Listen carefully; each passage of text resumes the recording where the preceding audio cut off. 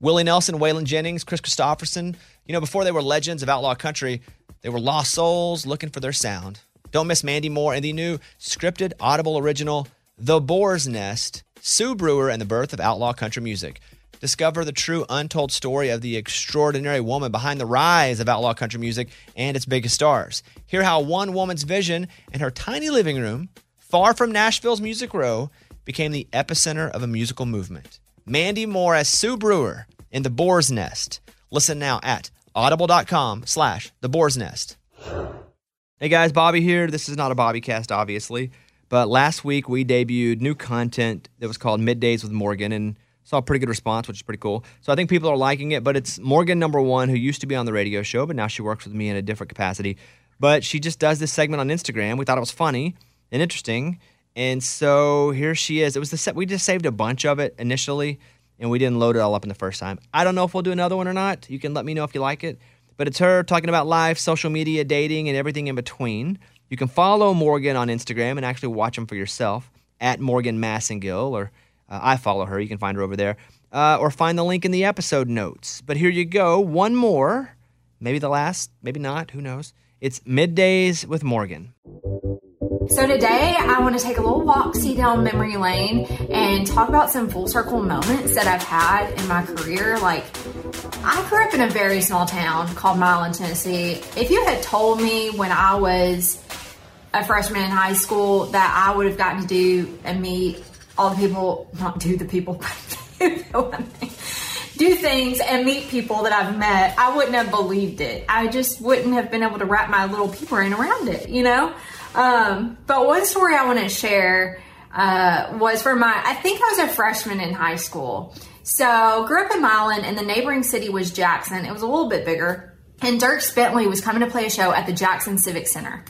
And I was lucky enough that my Uncle Andy worked at the Jackson Civic Center, and he let me and my sister into the show early. So we were able to get into the very front row of this Dierks Bentley show. And being 13-year-old me with my lip bumper and my graphic Rue 21 tee and just,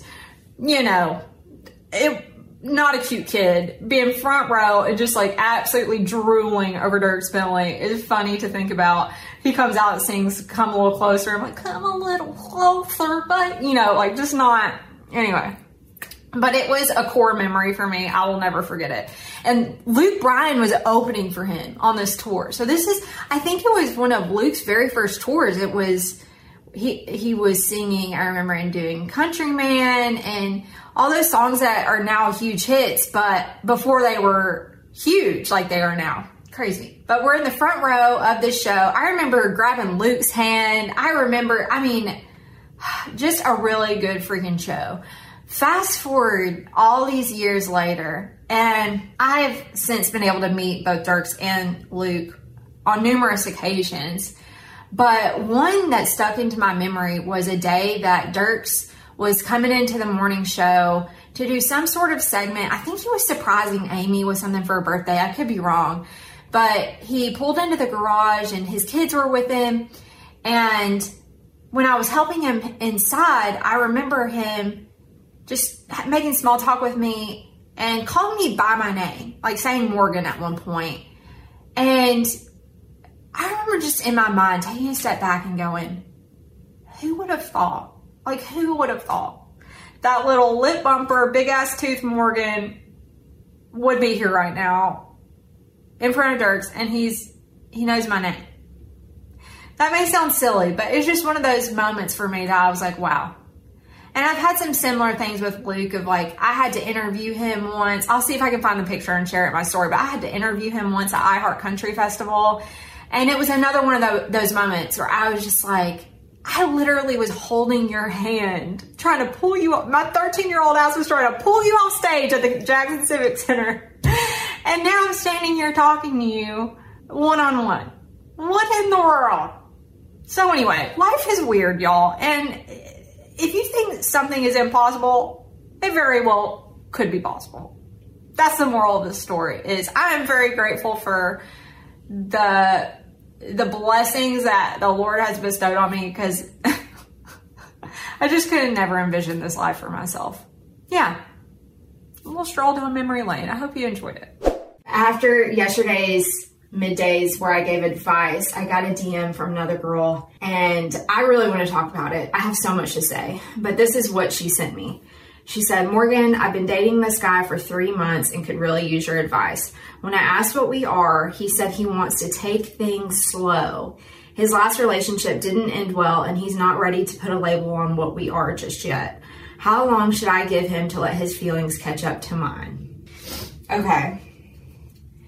I'm making some assumptions here, but I'm assuming that you guys have a physical relationship.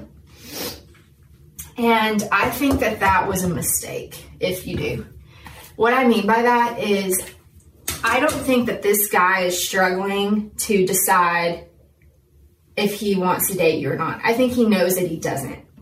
And I think he's getting some sort of need met from you and wants to keep it to what it is. Because 3 months is not 5 minutes. If you've been consistently seeing someone for 3 months and they can't determine if they want to be in a relationship with you or not by that point, they don't. And I know that that's a hard truth to hear, but I would walk. If I were you, I wouldn't give him one more second of time to let his feelings catch up to yours. I would walk. I'm also curious of how it started. Like, did this guy tell you at the very beginning that he had just gotten out of a bad relationship and really wasn't looking for anything serious? And then you thought, well, maybe I could change his mind? Because if that's the case, that was also a mistake. When a guy is up front and says he's not looking for anything, take that for what it is. You don't think, oh, I'm going to be the one to just be the exception to that rule. Like, I'm going to make him fall for me. No, you're not. You're not. He isn't in a place where he wants to be in a relationship if he's saying those things. And what he's wanting is casual hookup. And maybe that's where you guys have landed and you're not liking it. I personally, man, I'm gonna like really out myself here, but I personally don't have sleepovers with guys that we haven't clearly defined what's going on. Meaning, I find it extremely important, and I'm probably going to sound really old school and prudish right now. I find it extremely important to build the emotional relationship first. Physical is important, for sure, but a guy needs a chase. Oh my God, I feel like I'm going to get so many hate DMs because I'm so old school.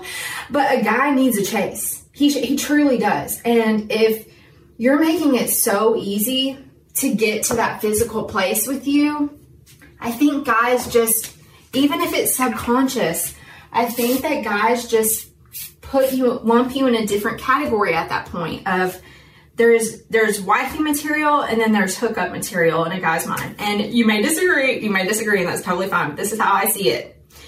And once you cross that line of, oh, like I'm just on the second date, like we had a sleepover, like I think it's hard to have your feelings catch up.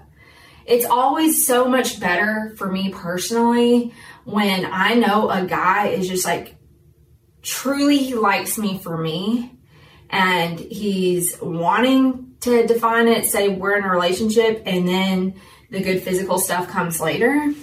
I don't know. I just think you've most likely messed this one up. And if you're wanting a relationship, you need to move like someone who is wanting a relationship. If you're showing up being like, you just can't, hookup culture is so rough. And I get it. Like, if you want to just be hooking up, go do that. More power to you. But if you're wanting a relationship, you have to move like you're wanting a relationship. I've definitely been on dates with guys, and that's what I'm saying. Like, this weeds out the ones that just want to hook up. I've definitely dated guys who were not into waiting around for the physical stuff, and it was no sweat off my back. Like, okay, we're not going to be a match. Move on. So I think you just have to understand your worth, your value, and have some pretty defined boundaries around the physical stuff. Yeah, I think that it's 3 months in, you've been seeing this guy, you've been giving him the girlfriend package with the We're Not Anything subscription. Like, it's just, I don't know that there's any salvaging it. I think that you walk. And if he realizes that, oh my God, like, she's not just going to be here to fulfill my every whim and need, I'm going to have to really step up, then great. But if not, he wasn't your person. And if you're not, if it isn't life or death, if he wants to be in a relationship and you just are cool carrying on the way you are, cool. But if not, if you want to be something more and he's not there, he would have been here by now. Like, I'm just saying, take it for what it is. He's not your person if he's not caught up just yet. And guys will use a past relationship. I mean, they will run that stuff into the ground. And it doesn't matter if a guy's had his heart broken before, he's going to know when he's going to know if you're someone he wants to be with. And sister, the second that you walk away from this man, you're going to know. Because if he comes running back of, oh, like, I don't want to lose you, okay. But I don't think he's going to, sadly. And I hope I'm not being too blunt. If you want a relationship, you got to move like you want a relationship in life. You can't settle for these guys that just want to hook up and give them that piece of it. And your emotions are getting all tied up in the mix and theirs aren't. Like, that's not benefiting you, sister. Walk. That would be my advice. Walk and see what happens. I think I know what's going to happen, but walk and see what happens.